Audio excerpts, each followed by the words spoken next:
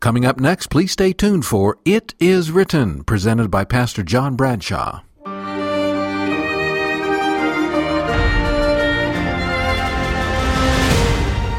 This is It Is Written. I'm John Bradshaw. Thanks for joining me. In the well-known children's story, too hot is too hot. Too cool is not warm enough. But somewhere in the middle, things were just right. So why is it that in the Bible, lukewarm is a bad thing? To answer this, we're visiting a place famous for its apathy.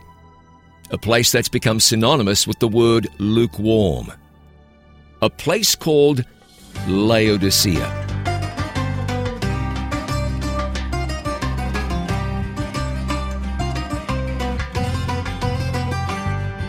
Laodicea was an ancient city. It was located on a plateau in the Lycus Valley. This was a fertile area surrounded by creeks and rivers. This wealthy city was laid out in a grid system and stretched out over 5 square kilometers. And it's in this city that we find the last of the 7 churches of Revelation. Laodicea was home to several incredible buildings. There were giant porticos, agoras, and theaters. There were public baths, a gymnasium, a stadium. There were also temples. After all, the city used to be called Diospolis, which means the city of Zeus. There was a temple dedicated to Artemis and Apollo. Another was dedicated to Zeus and Athena. The whole gods thing was important here. And keep in mind, Rome didn't care if you cared about their gods. You didn't have to believe in them. You just had to go through the motions. You had to recognize them.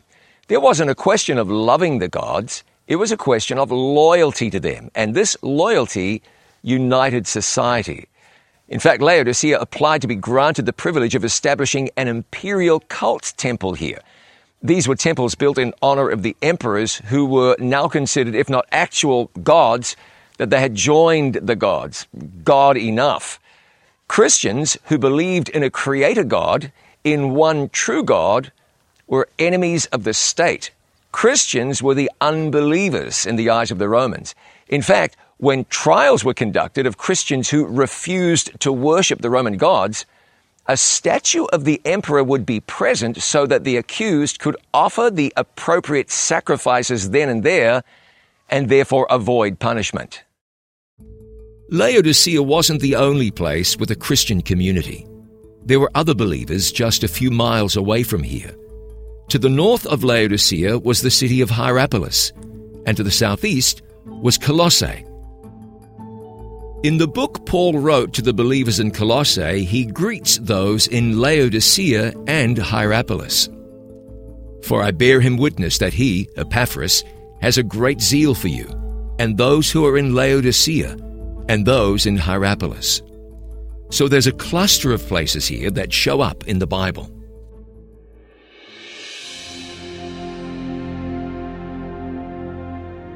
This area is surrounded by mountains, some reaching up to around 8,000 feet or close to 2,500 meters. And Turkey is one of the most seismically active regions in the world. A devastating earthquake affected the east of Turkey in 2023. But as far back as the year AD 60, an earthquake destroyed Laodicea, Philadelphia, and other towns. But unlike other cities devastated by the earthquake, Laodicea made a surprising choice. After that earthquake, Laodicea turned down financial aid from the Roman Empire, choosing to rebuild itself using its own resources. The city's commercial and political prominence had a lot to do with its advantageous position on the local trade routes. The city minted its own coins. They had inscriptions on them to such pagan gods as Apollo and Zeus, and any number of Roman emperors. It was a well-to-do place. And while there's nothing wrong at all with wealth, there's a real danger that prosperity can distract a person from faith in God. And that's what happened here. Laodicea became comfortable, and that comfort became spiritually deadly. I'll tell you more in just a moment.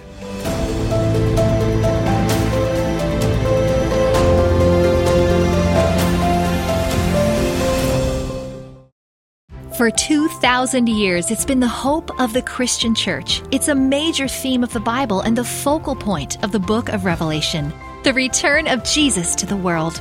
Call now for your free copy of The Soon Return of Jesus.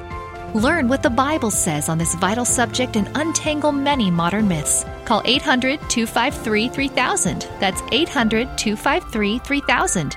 Or visit us online at iiwoffer.com.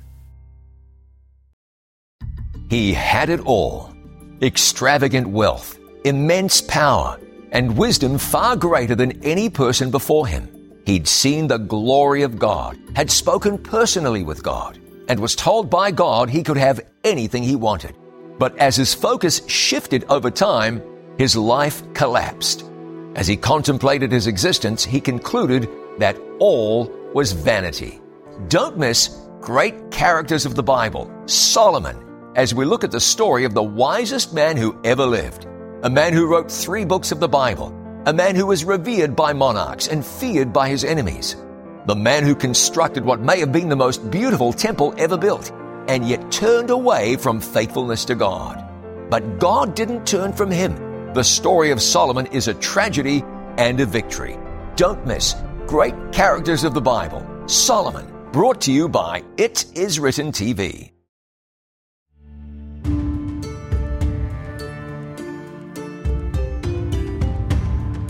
We're exploring the ancient city of Laodicea, about an hour's drive southeast of Philadelphia in the valley of the Lycus River. This was home to the last of the 7 churches of Revelation. It was named for Laodice, the wife of the Seleucid ruler Antiochus II, in around 260 BC. And that name is important in the context of Jesus' remarks to this church. Laodicea means a people judged. This whole region is filled with centuries of incredible history and natural wonder. Just a few miles north of Laodicea is the ancient city of Hierapolis. Hierapolis is a fascinating place. The first thing you notice are the brilliant white terraces. They are mineral deposits, formed by the hot springs that flow from here. Back then, people believed that these hot springs had healing properties. Today, they attract tourists from all over the world. Just past the thermal pools is another incredible structure. This theater was rebuilt by Emperor Hadrian in the 2nd century AD and could accommodate 15,000 people. The theater is mostly made of marble, and even today you can see the elaborate decorative features. Jesus speaks to the church at Laodicea and says, "These things says the Amen, the faithful and true witness, the beginning of the creation of God." This isn't to say that Jesus was a created being. He was not. John is writing that Jesus is the originator of creation, the creator himself. Where Paul writes to the Colossians that Jesus is the firstborn of every creature, he's writing of Jesus' preeminence. Not that he was less than divine or more human than he actually was. Now, Jesus wastes no time getting to the point here. He says to the Laodiceans, "I know your works, that you are neither cold nor hot. I could wish that you were cold or hot."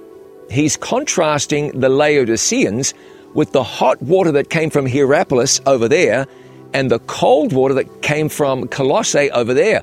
Hot water, good. Cold water, good. But you Laodiceans, you're neither one thing nor the other. You're lukewarm. He's speaking about their spiritual condition.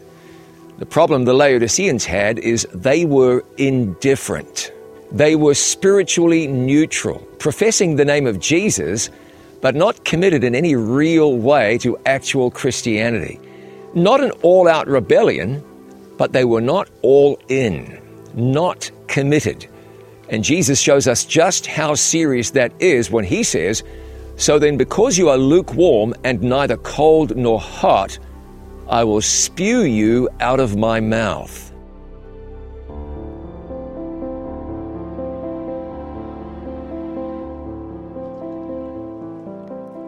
Lukewarm water can have a certain emetic quality about it. Hot water, as long as it's not too hot, goes down easily. Cold water, the same. But lukewarm water can be a little sickly. It can leave you feeling a bit unsettled. Now, we don't often talk together about vomiting, but why do we do that for just a moment? The act of throwing up isn't a voluntary act. It's not something you can typically do without some kind of intervention, some kind of help, if that's the right word. The throwing up is involuntary. You've experienced that. You don't want to, and then it happens. You don't plan it, you don't work it up. Jesus isn't saying here, "I want to reject you." He's not saying, "I want to spew you out." He's simply not able to accept these people in their lukewarm state. So to these people just going through the motions of their faith, which isn't really genuine faith, Jesus says, "I just can't keep this down." Now, is that God being less than gracious?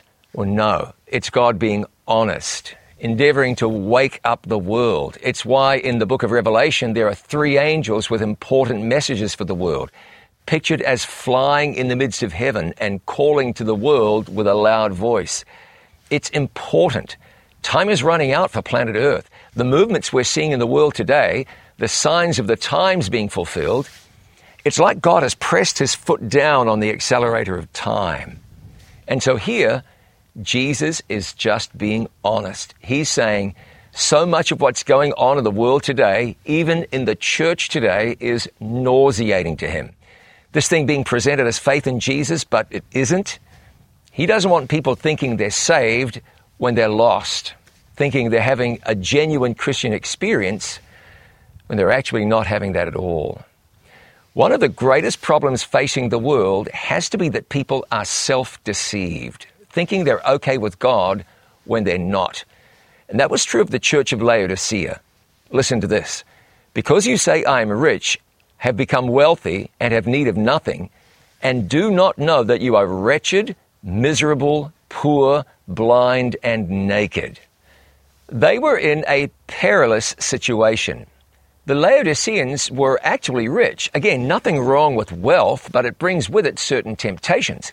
These people became comfortable in their comfort, and they lost sight of what it meant to have a vital Christian experience. They said in their hearts, "We have need of nothing." They were satisfied.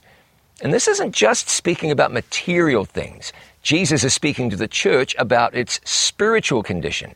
They were just fine, or so they thought. In actuality, they were wretched. The only other time that word is used in the New Testament, it's when Paul speaks to the Romans and says, "O wretched man that I am." The difference is with Paul, he was aware of his wretchedness, which is why he was able to cry out to God in desperation. But this group of people, unaware of their true spiritual condition, they cannot cry out to God for a remedy. Jesus said they were miserable. Now, this is another word that only appears twice in the New Testament. And again, the only other time it is used, it's used by the Apostle Paul. He wrote to the church in Corinth, and he said, "If in this life only we have hope in Christ, we are of all men most miserable."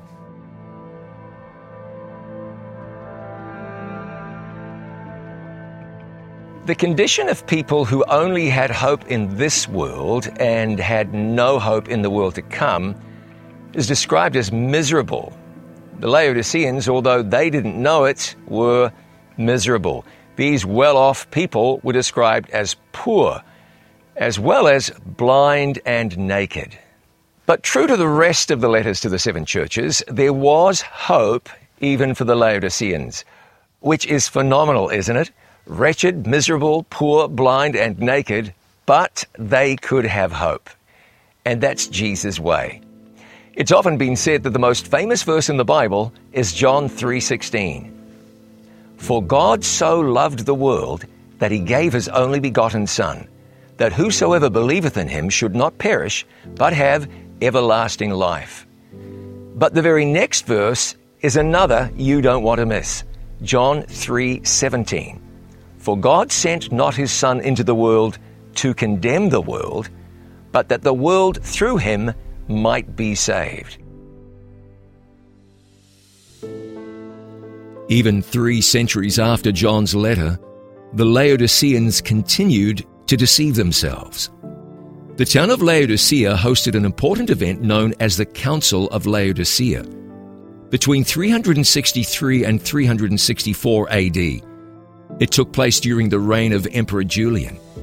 He was called the Apostate due to his attempts to revive paganism and diminish the influence of Christianity.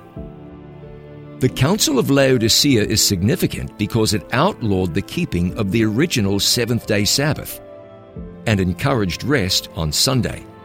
It also attempted to establish a biblical canon which included apocryphal books such as 1st Esdras, Baruch, and the epistles of Jeremiah.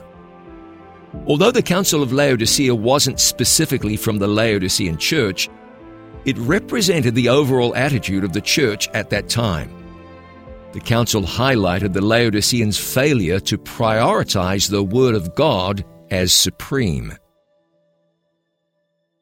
So where was the hope for a people described by Jesus as wretched, miserable, poor, blind, and naked? Well, there was a lot of hope. I'll share that with you in just a moment.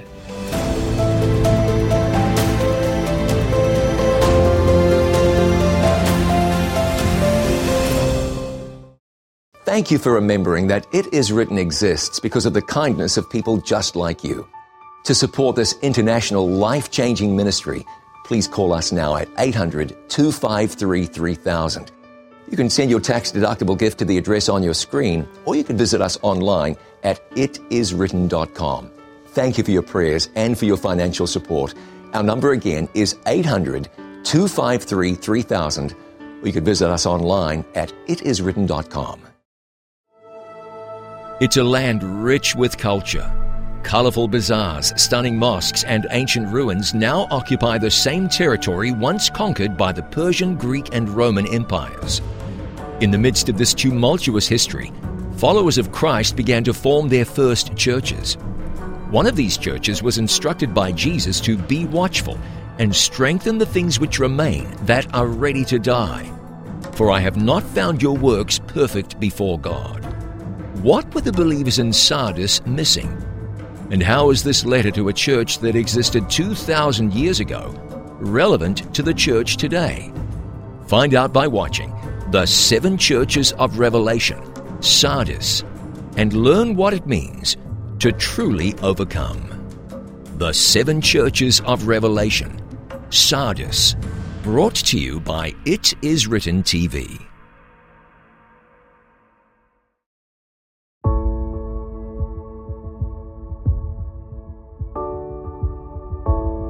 The ruins of this Christian church in Laodicea dates to the 4th century AD. The church wasn't standing when the early Christians were here, and that's because those early Christians typically faced a lot of persecution and didn't worship in church buildings in those days. The first reference we have to a Christian community in Laodicea can be found in the Apostle Paul's epistle to the neighboring Colossians.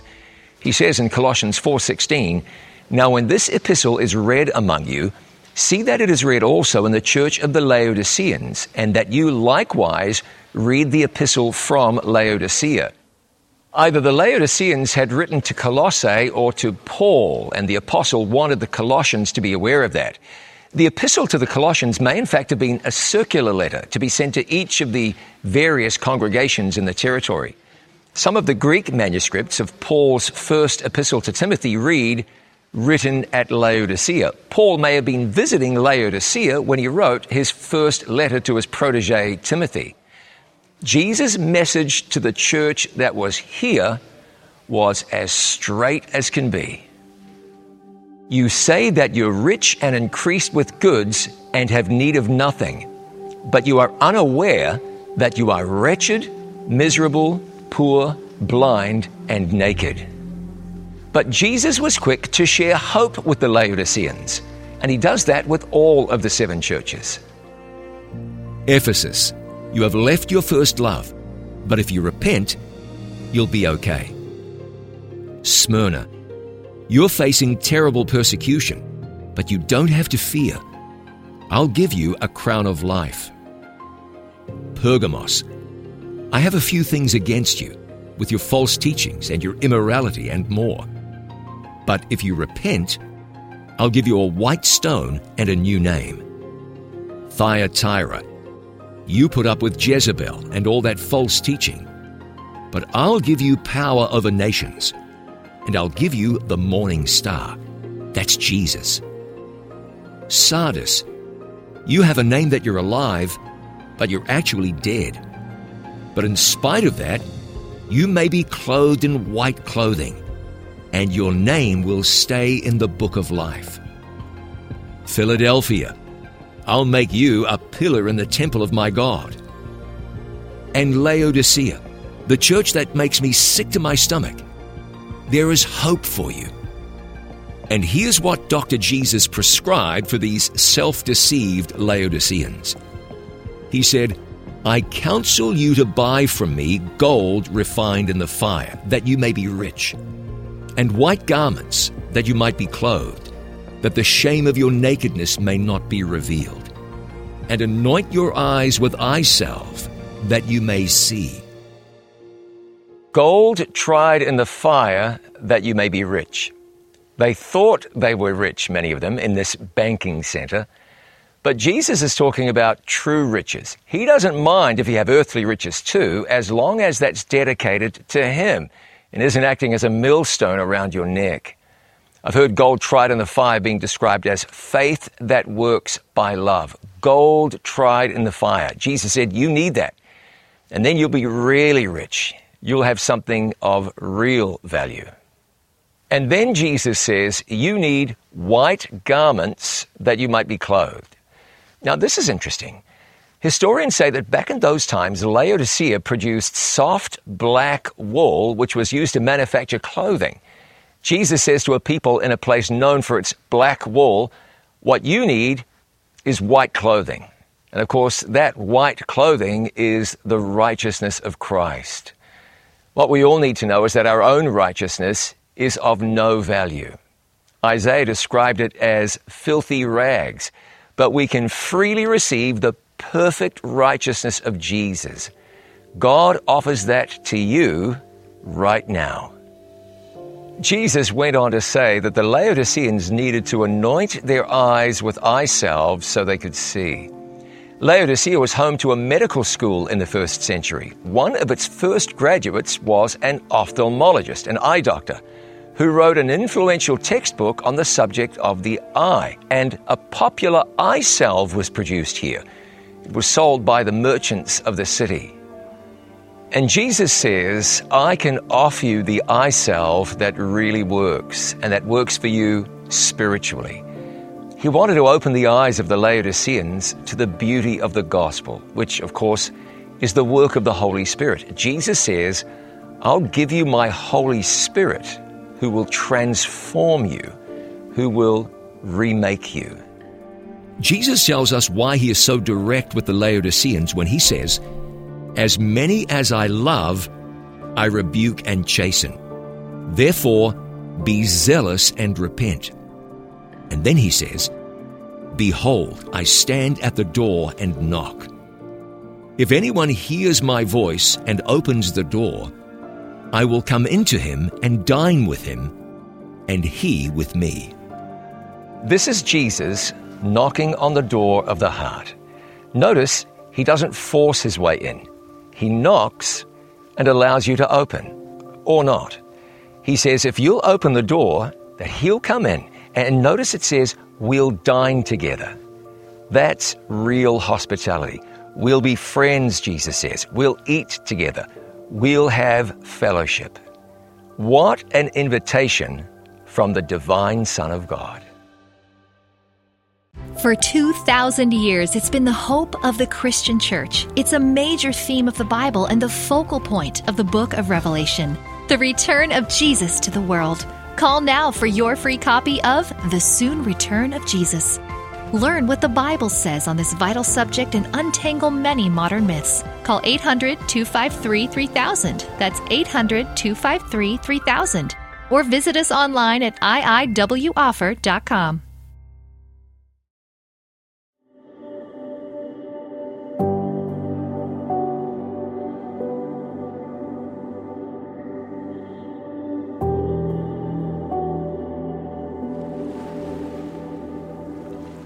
Patmos was a lonely island when John was here 2,000 years ago, which is interesting because the letters to the 7 churches reach their crescendo with an invitation to anything but loneliness.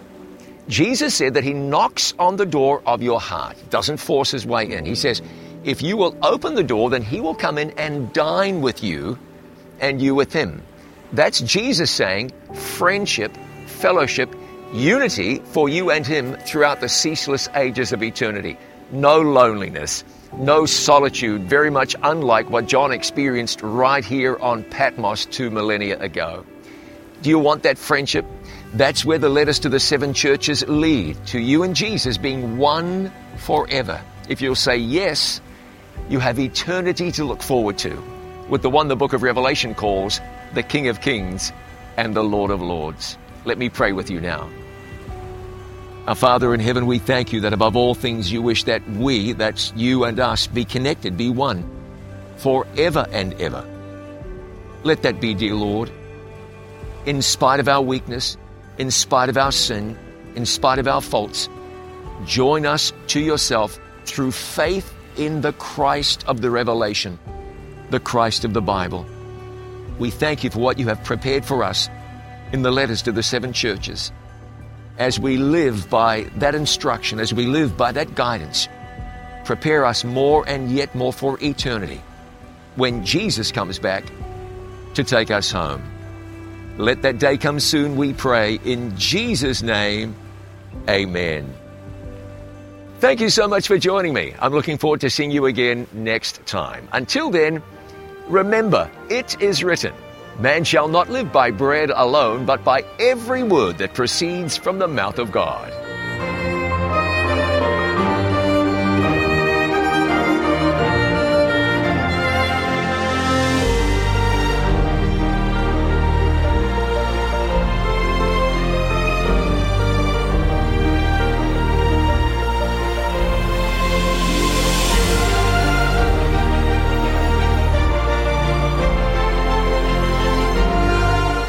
You've been listening to It Is Written, presented by Pastor John Bradshaw. We hope you have been blessed and that your faith in God has been renewed. Join us again next week at the same time on this station for It Is Written with John Bradshaw. This program was produced by It Is Written, all rights reserved. It Is Written is a faith-based ministry. Thank you for your letters and continued support. For more information, please visit our website, itiswritten.com.